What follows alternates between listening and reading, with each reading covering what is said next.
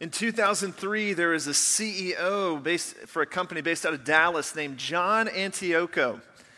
And John had been getting blown up via email, text message, phone call about this startup company that wanted to talk a potential merge, a buyout. They weren't sure what they wanted it to look like. But he got a call from two guys named Mark Rudolph and Reed Hastings. And for months, they'd been messaging him and emailing him again and again and again. And Antioco's company was huge. They were like one of the leaders in their industry, probably the prominent company in their industry. And Rudolph and Hastings would not leave him alone. So finally, at midnight one night, he sends a one email back to them and say, I'll tell you what, if you can be here by 11 a.m. tomorrow, you can come and we can have a conversation. See, Antioco's company was in Dallas, and these guys were in the Pacific Northwest. And so when you get an email about this at midnight, you can't exactly take a flight that night at that point. So they decided to take out an extra business loan just so that they could afford to charter a plane. They chartered, it was Vanna White's plane for $50,000 to leave at 5 a.m. That's the most American thing you can do for a small business right there, is charter out Vanna White's plane.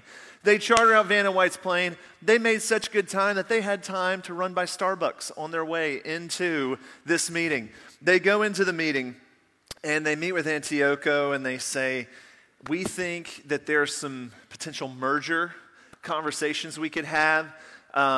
And they begin having conversations about what this might look like. Antioco hears their pitch, and he said, look, it might be easier if we just absorbed your company. So let's talk buyout. If we bought out your company, give me your price. How much money would you want? Hastings and Rudolph looked at each other, nodded, and they agreed. They'd already talked about this, and they said, we'd like $50 million for a buyout.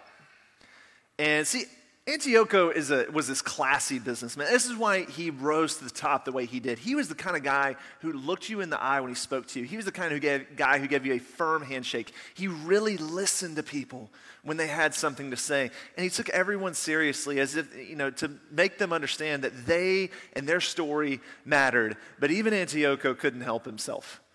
He hears 50 million and he starts covering his mouth, thinking, you can't be serious. See, Antioco knows that this company was already in debt.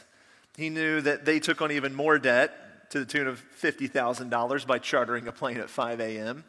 And he knew that some of their business model was messed up and that this idea had potential to be a really great idea, but, well, it hadn't really proven itself, and a number of things needed to take place in the world in order for it to take off the way that they thought it would. But Rudolph and Hastings say, no, we really genuinely think, here's a few things, here's some trends we're seeing, and once this takes off, it will become an unstoppable train.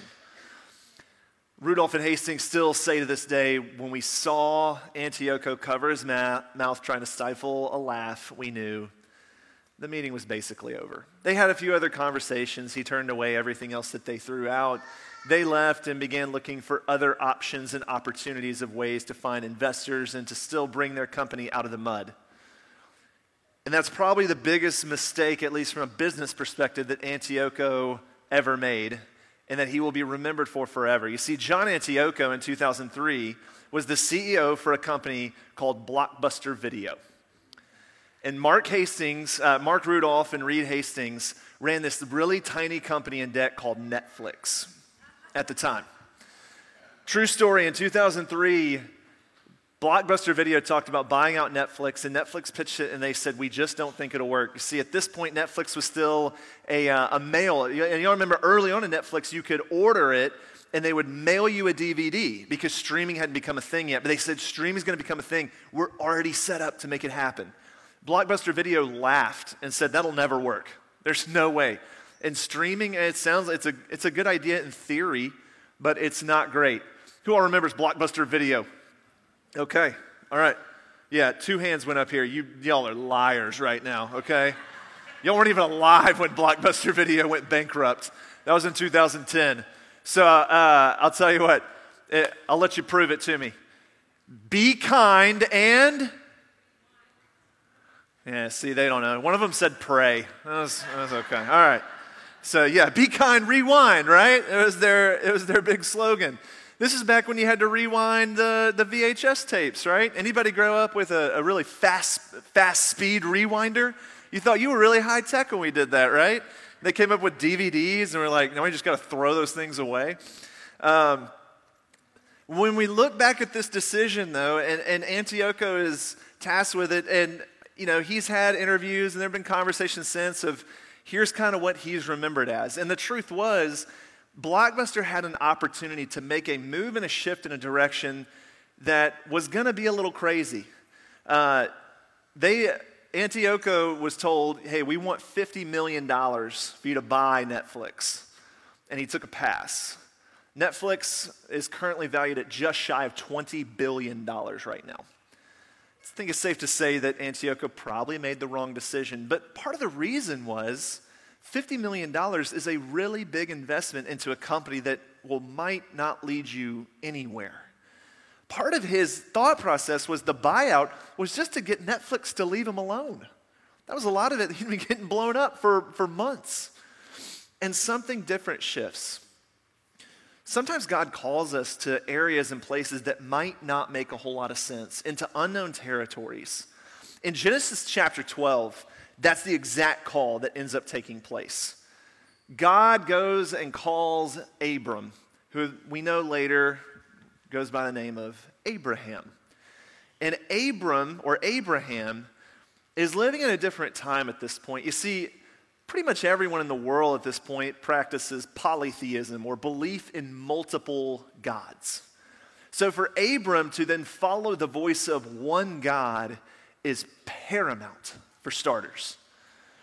Imagine, Abram is like 70 years old when this takes place. And so it's not like it's this 10-year-old who thinks, sure, that sounds fun. Abram had lived a lot of life at that point. He had a wife, he had servants, he had cattle, he had possessions, he had a life. He had family that surrounded the area that he lived, whom he had grown up with. Family, parents, aunts, uncles, cousins. And God calls him to up and move, and God says, go to the land that I show you. So when people say, oh, Abram, you're leaving, where are you going? I don't know. Well, who told you to go there? Oh, God. What? Okay, which gods? Just the one. And that's it. This is a foreign conversation to all of them. They're thinking he is absolutely crazy to go to an unknown land that he doesn't know the name of, and God just says, I'll show you when you get there. Just go. I'll lead you. This is a shift. Now, I want to also talk about how big of a deal this was, because it sounds like, and it's very quick, right? God just tells Abram to go, and he says, I will make you into a great nation. I will make your offspring like the stars in the sky or the sand on the shores, and through your offspring, all nations will be blessed because of you. Now, this original promise, theologians actually point to, yes, this is a promise eventually leading to Jesus Christ. But theologians pretty much all agree that this was also a promise for the nation of Israel. This is where it starts. Now, there's also a German theologian by the name of Hans Walter Wolff who pointed out something really unique too. You see, Genesis chapter 1 through chapter 11 is basically a bunch of stories of how God creates world and humans find a number of ways to fall apart, to shoot themselves in the foot, to get in their own way repeatedly through sin after sin after sin. We get Adam and Eve who have one rule: don't eat from the tree of knowledge of good and evil, and they ate from it. God then says a number of things, but one of the things he says a lot is cursed.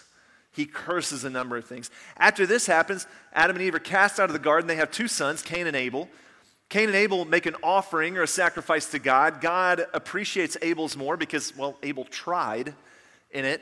Cain gets jealous and kills his own brother. And God goes to Cain, makes him a nomad or across the earth, includes some curses along with it. Fast forward a few chapters and several 2,000 or 3,000 years, and we get to Noah, where Noah and his wife and his sons and their wives are really the only good people left on earth, where the scripture talks about there's just wickedness throughout the planet at this point. So God, via a curse, chooses to flood the earth and rid the earth of all wickedness except for 2 of each kind of animal and Noah and his family. And then we get the Tower of Babel right before this, where God decides, because of the pride of the people on the earth, has them speak different languages and then scatters them across the earth. And Hans Walter Wolff points out that this is story after story of God putting special creation, his own unique divine design into the world, and humans figuring out a way to ruin it. And so he was one of the first to point out in a book called Kerygma of the Yahwist about how the word curse in Genesis 1 through 11 appears 5 times. And yet, in Genesis 12, chapters 2 and 3, the word blessed appears 5 times. He says this is how God is nullifying the curses that have taken place that humans brought upon themselves over the course of time and history. And all Abram has to do is respond to this invitation to go to this unknown land, that he may be blessed, that his nation of descendants would be blessed, and that eventually all nations on earth would be blessed. So many of God's blessings and commands in this point also come along with a so that. Go to this land so that you may become a great nation. You may become a great nation so that all nations will be blessed by your nation. And theologian Michael Goheen writes a book called A Light to the Nations and talks about the original plan for God to redeem the world was through the nation of Israel. So this light, this missional community that we now call church, was the nation of Israel in the Old Testament. It starts right here in Genesis 12 through Abram, the father of that light to the nations. Now, with this being said, sometimes God calls us to these unknown lands and these unknown territories. And so I want to invite someone from our church who, like I said, is one of my favorites. Wade told me after, he's like, are you allowed to have favorites? I said, I don't know, but this person is one of my favorites. We all welcome Miss Melanie Early to the stage.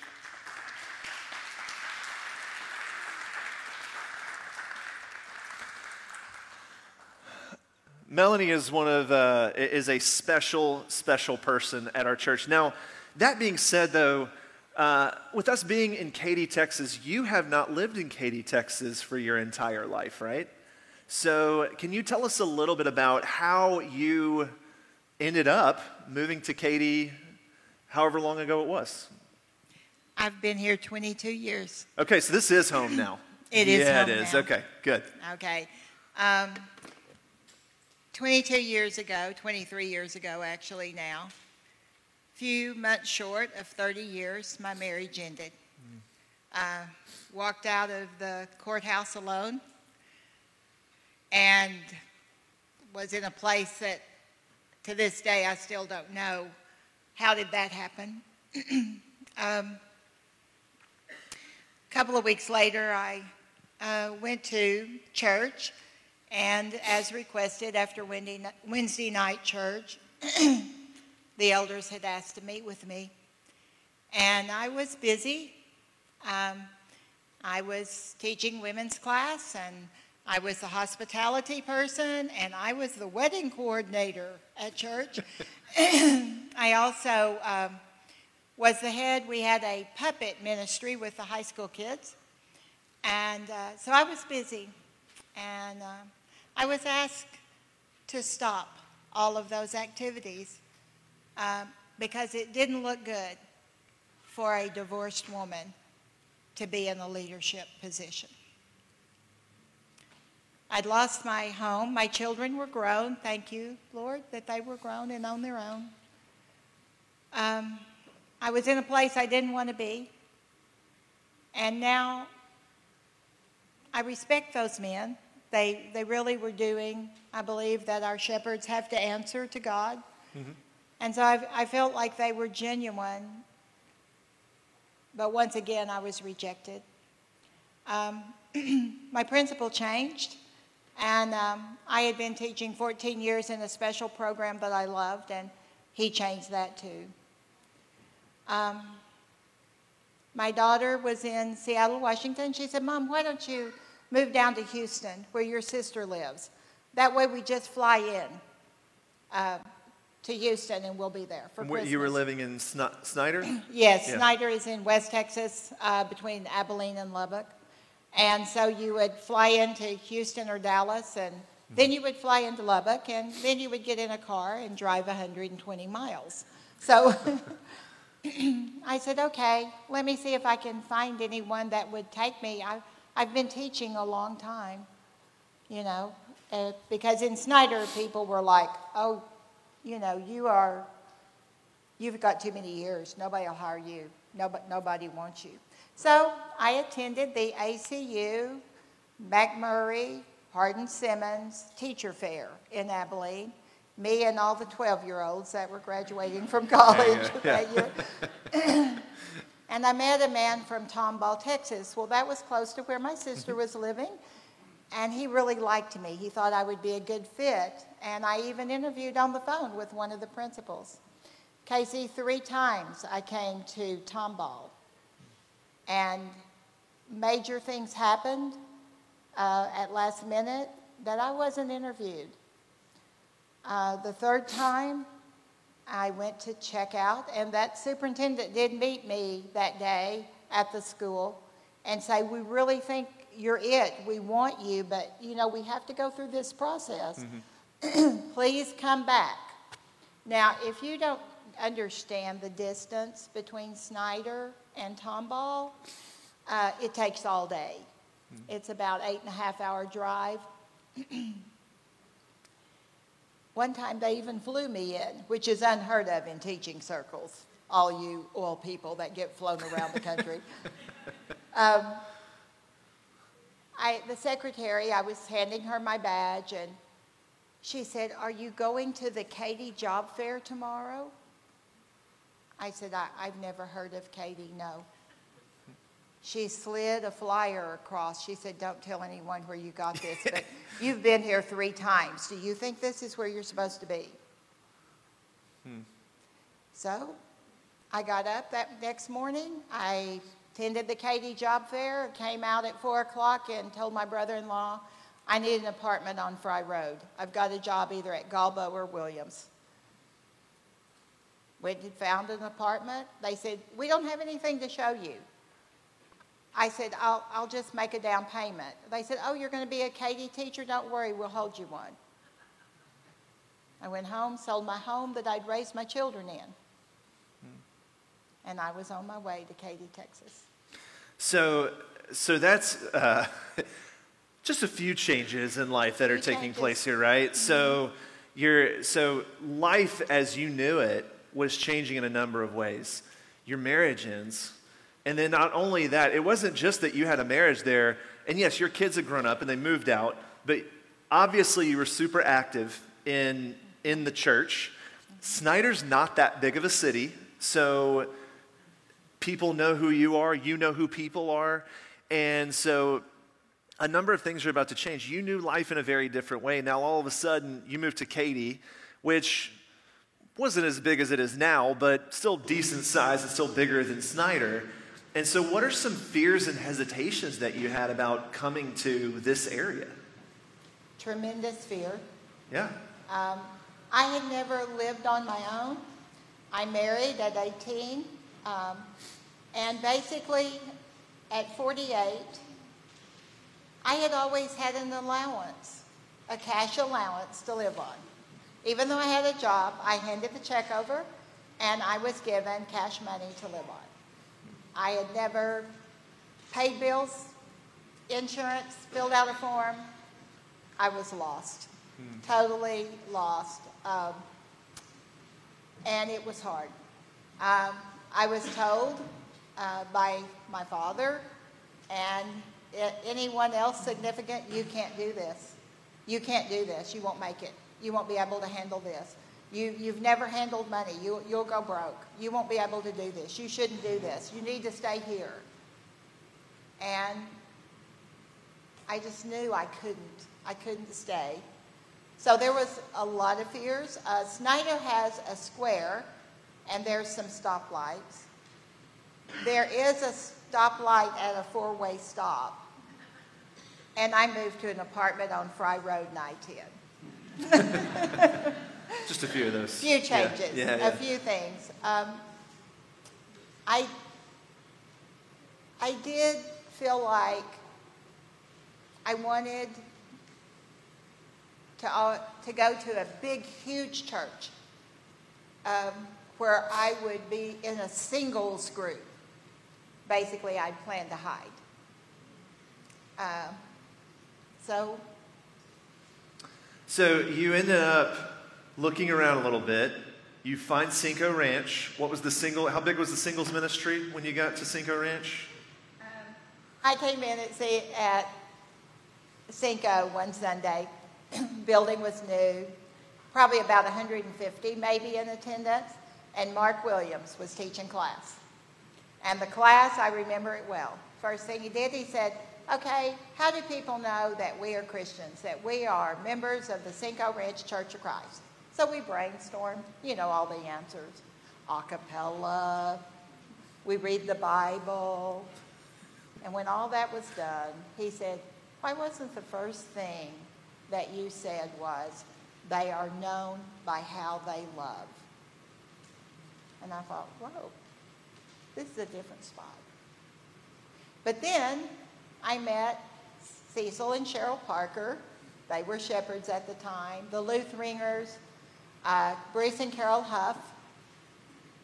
They said, go to lunch with us. I like to go to lunch. So I said yes, and we went to El Jarritos for Mexican food. And I thought, wow, these people are really nice.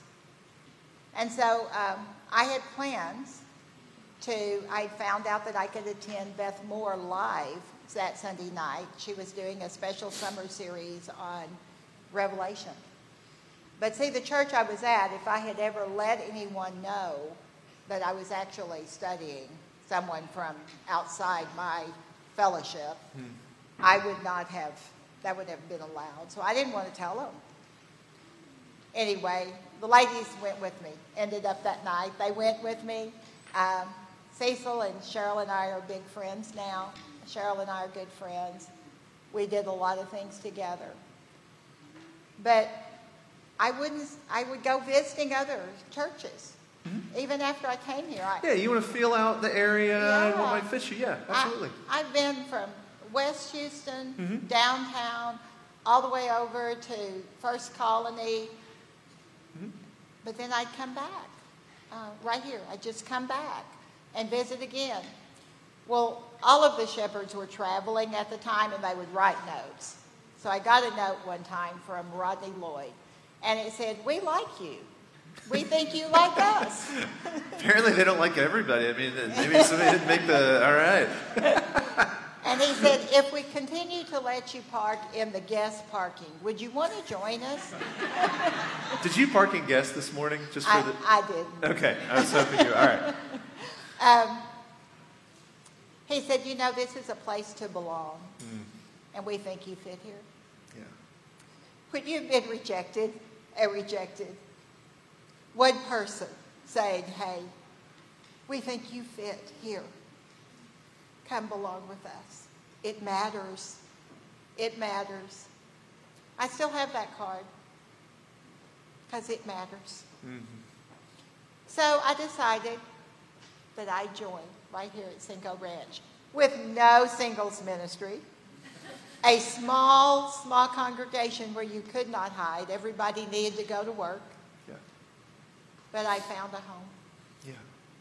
And so talk a little bit, and it can be about this church, but it can be about just moving to this area. How's God blessed and enriched your life in these last 22 years of you being here? Because you had to rediscover who you were. You had to rediscover your identity altogether. So what's that been like for you? Okay, see, there's so many blessings. y'all would all want to go to lunch before I got through. And I've really tried to not tell you everything. A lot of you know my story. But the greatest blessing is that I walk with my God. I know Jesus Christ. He is no longer... Y'all, I had great Bible teaching growing up. By the time I left home in this little bitty 100 people congregation I knew all the heroes of the Bible stories. I knew Paul's missionary journeys. I knew how the church was to be. I was taught the Bible. When I was baptized at 10 and I came up out of the water and came down and had communion the first time with my church family there, the elders handed me a new Bible and said, this is all you'll ever need. But you see, even in my little child heart back then, I knew that Jesus spoke to me, that the Holy Spirit lived in me, even though that wasn't taught. Even though they said, all you need is this Bible. So when I came here, I was still working my way to heaven. I want y'all to know I was doing everything I could to be worthy. And so when I would come, and a lot of times by Friday night, teaching is hard, and you are fed up with people, and you're teaching people, and you think, I will not slap my co-teacher. I will not slap my co-teacher. It will not go well. You need somebody to gripe at. And I'd call Cecil and Cheryl and say, what y'all doing? They'd say, why don't you come over? And they would listen to this broken, grumpy, horrible person. And I'd go on and on and on. And then Cecil, and if you know Cecil Parker, you know the gentle, kind voice, and you can hear it. He would say, Mel, what did Jesus ask us to do? And I learned, I'd say, love the Lord your God with all your heart, all your mind, all your soul. And he'd say in the second part, love your neighbor as yourself. He'd say, we're still working on that one, aren't we? I'd say, yeah, still working on that one. Some days I came and I was not worthy, couldn't be worthy. I was down on myself, saying all the negative, horrible things. When I get through, and that sweet, kind voice that he has, he would say, so let me clarify. Let me get this straight. You need to do what? Because Jesus wasn't enough when he died on the cross. Yes, he was enough. He was enough. They loved me. They loved me through all these years. And they walked beside me all these years. So you ask blessings. Blessings of this church family, the Parkers, all of the, now we call them shepherds because they shepherd our souls. And they do shepherd my soul. But I also have had the opportunity to study God's Word and for him to open his Word. A lot through Beth Moore Bible study. We went to her live every Tuesday night. And I recently had to write an autobiography. And so I put my studies in chronological order. And when I saw it, it was like God revealed himself to me through each study. And then I met a friend at summer school, and she said, you go to church somewhere, don't you? I'm like, yeah. She said, I'm recently divorced, so I don't want to go to church by myself. Can I go with you? Okay. Well,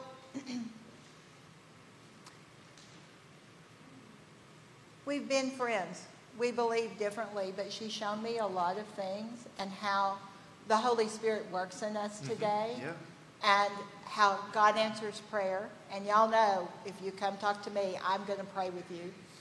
Whether it's we're needing help, we're repenting, or if you have something wonderful to tell me and we're going to praise God. I talk to him a lot every day. I believe the Holy Spirit moves in us and we need to learn to listen.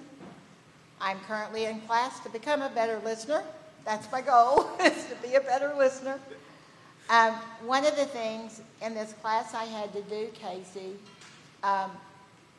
is read a book. I was reading a book this week, and I brought a quote I want to share with everybody. Yeah. I didn't know my story, by the way, so I didn't have to go back and check and see anything. This is talking about what God is able to do. And in this book, he says, God is capable of filling every need that you have. But he said, I don't believe that was God's intent, just to he be the one that does everything. He said, from the beginning, God wanted us to have a family. That was his intent. And if you think back, everything about God in the Old Testament, when in the beginning, what did he create? He created a family. And so everything, when you look at Scripture through this, is modeled on being a family. He said you need spiritual mothers and fathers to speak life into you. You need brothers and sisters in the Spirit to walk the journey with you, to pick you up along the way. And you need children so that you can pour into them. And that's why I love our teams, is I want to pour in to every one of those teams that they can take what I've learned, and that when they have to make a decision, they don't say, oh, I better ask my friends, I better ask this, that they just go on their face before the Lord and say, Lord, I'm listening. What do you want me to do? Because he wants the best for us. In this family, my Cinco Ranch family,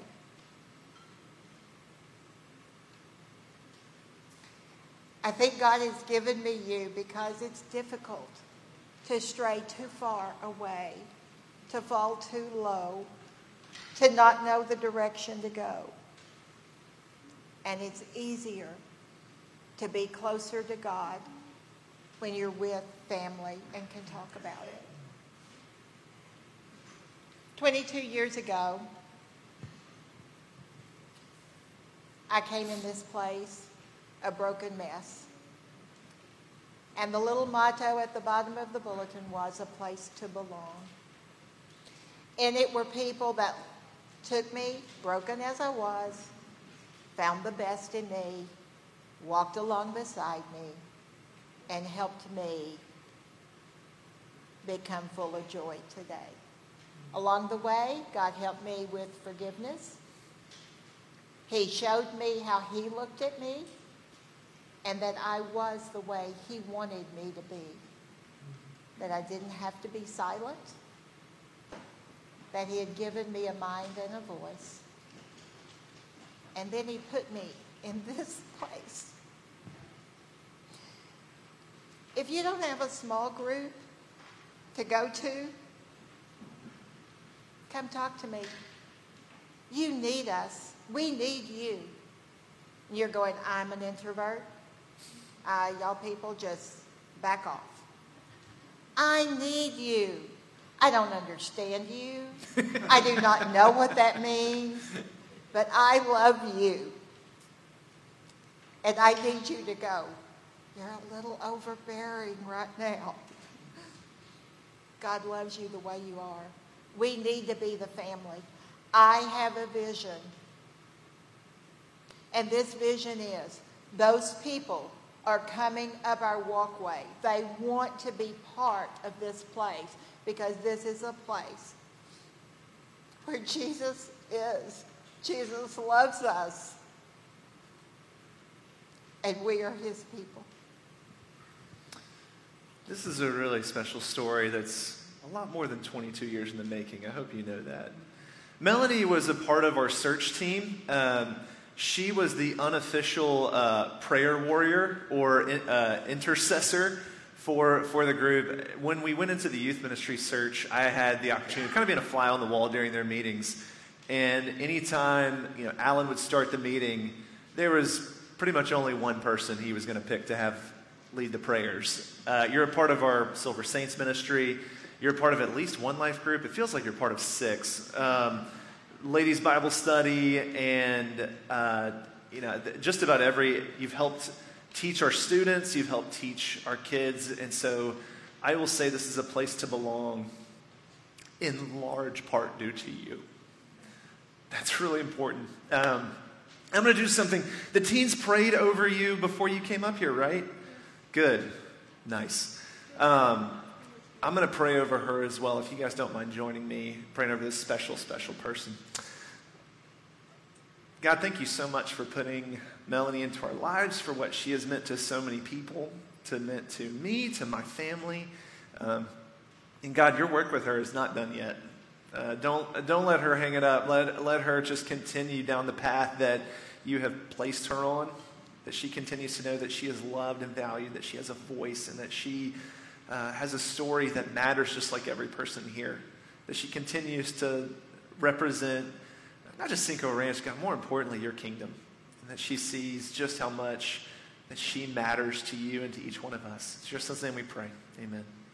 Thank you so much. Can y'all show your appreciation to Miss Melanie?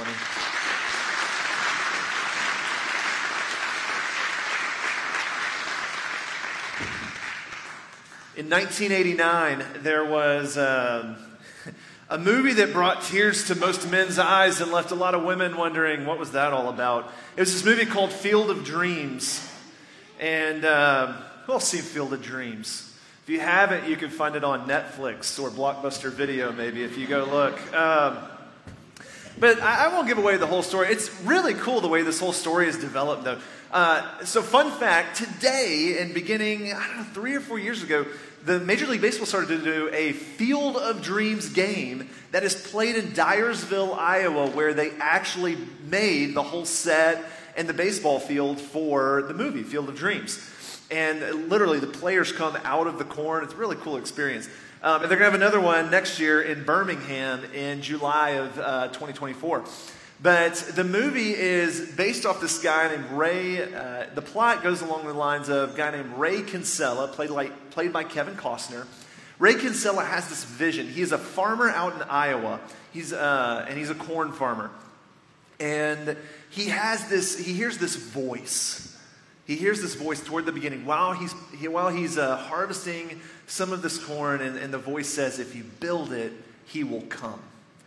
And he hears it repeatedly. He looks around, there's no one around, and he calls to his wife, did you hear that? She said, we didn't hear anything, we don't know what you're talking about. He hears it again and again, if you build it, he will come. Then he has this vision where if he plows down and knocks down a large portion of his corn, and builds a full-size baseball field, then the late, great shoeless Joe Jackson will come back from the dead and play baseball there, and people will come to see him. And the movie starts off. A number of things take place after this. I'm not going to give spoilers. I mean, you've had like 40 years to go see it, but I'm not going to spoil it for you, okay? But he ends up going through this. I will say, for the first 15 minutes of the movie, he does end up knocking down a bunch of his cornfield and building a baseball field. Now, this is Iowa, and this is a place where everyone grows corn. It's a bunch of farmers, and so farmers were coming from around the area to watch him do this, thinking, this man is crazy. Because if you plow down all of your crops as a farmer, guess what? You just lost your income. And so a lot of the story is about he knocked down all his crops. How's he supposed to make money?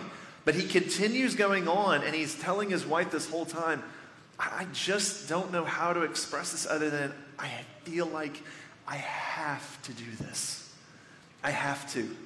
I have to knock down my crops to build a baseball field so that a dead baseball player might come back and play on this field. As ridiculous as that sounds.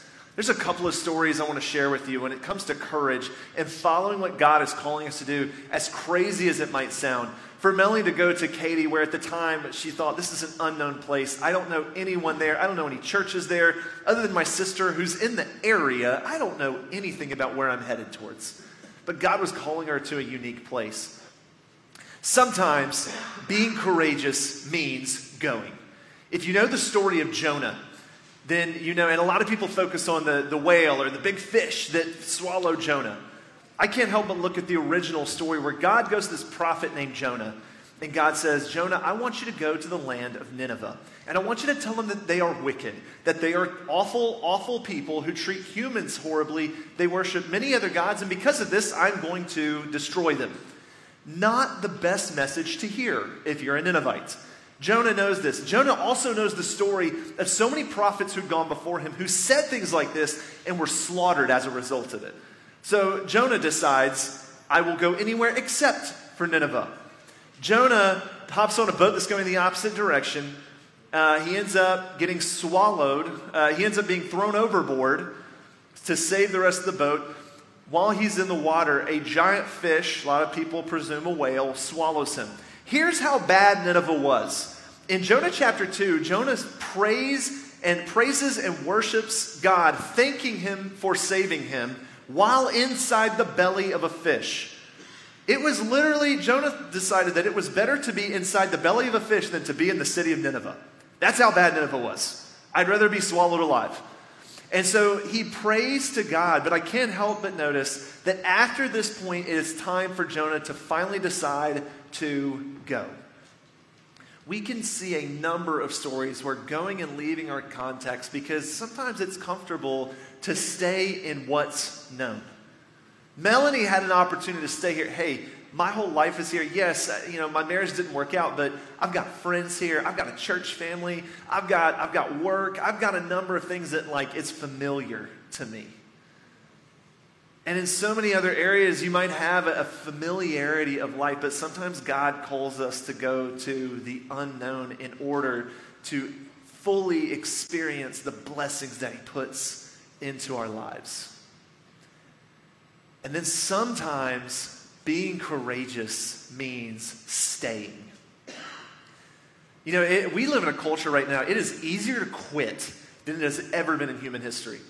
When things aren't working out for you, just quit. Go do something else. There's the job market is expansive. If you don't like how a certain aspect of your life is working out, just quit that aspect and go try something else. It's very, very simple, very, very easy on a number of levels. And sometimes God calls us when it gets hard, He tells us, stay right there. In Acts chapter 12, Paul is on one of his missionary journeys, and Paul is going from city to city, establishing churches and telling people in these lands about this one named Jesus who gave his life for each and every one of them and for us. He's starting churches so that these communities can go out into their city and tell people about Jesus. And in Acts 12, Paul is in this place called Corinth. Now, if you know anything about Corinth, they're crazy, okay? They worship a number of gods. They are way out there on a number of different ideals and aspects. And Paul is teaching the Corinthians about Jesus Christ. He's teaching them about how Christ gave his life so that he may worship him and only him. And so the Corinthians don't like this. And so there begins to be some stir-ups. There's some tension within the city. There's a little bit of rioting. There's a little bit of violence that takes place. And, Paul's thinking, okay, I'm going to go to another city where my life's not on the line. And God comes to him in a vision. And he said, Paul, I am here with you. I am going to take care of you. Stay here and continue preaching. And it would have been so easy for Paul to just say, I'm done, and get up and leave. Go to the next city, preach there. And Paul stays for 18 more months to make sure that that church is established. He wrote a minimum of 2 letters to this church, probably more that we just don't have in our Bible. But as a result of this, Paul ends up establishing a church that becomes a very, very well-known epicenter for worship of Jesus Christ, despite all the different gods that were worshipped in that city. You've listened really well, and I'm almost done. I want to close with this one story from the book of Deuteronomy is where it ends. But if you know anything about Moses, Moses is a really famous character in Scripture. And I don't talk about a whole lot of some of his stories, but there's one that's really interesting. You see, Moses he'd done the whole going out into the wilderness, sees the burning bush, goes to the Egyptians, God says, let my people go. They don't. 10 plagues come down. Israelites are liberated, and they go and they are running, and they end up getting pinned against the Red Sea. God parts the waters. Israel crosses on the other side and closes the waters on the Egyptians who chase them. They go toward the promised land. They end up struggling along the way. They wander in the wilderness for 40 years. Moses messed up a time or two himself, and so God says, I'm going to let you see the promised land, but I'm not going to let you go into it. And all this time, Moses was leading the Israelites. They're following him wherever Moses is led by God to go. And they get to the very end. Moses knows my time is coming. And God had already appointed Moses' successor. His name was Joshua. And the Israelites knew Joshua. Joshua was kind of Moses' right-hand man the whole time. So this was something that was expected. It was something that people believed was going to happen. But that being said, not only were they going to have a new leader, but as soon as that man, Joshua, became the new leader, they would immediately go into the promised land. So it's new land, new territory, new leader, new life. The people who had come out of Egypt, almost all of them had died. And so this new world that God was leading them into, and they knew that there was blessing. That doesn't mean it's not scary. And in Deuteronomy at the very end, chapter 31, verses 7 and 8, Moses summoned Joshua and said to him, in the presence of all of Israel, be strong and courageous. For you must go with this people into the land that the Lord swore to their ancestors to give them, and you must divide it among them as their inheritance. The Lord himself goes before you and will be with you. He will never leave you nor forsake you. Do not be afraid. Do not be discouraged. At any point in your life, when you are wondering, where should I go? What should I do? Sometimes the courageous thing is to up and go. Sometimes it's to hunker down and stay. And sometimes that staying is even more difficult. Sometimes it's making a really irrational decision that doesn't make any sense. Probably not cutting down all your corn and building a baseball field, but something along those lines. Because sometimes the best things that God does in the world are things that don't make sense to human beings.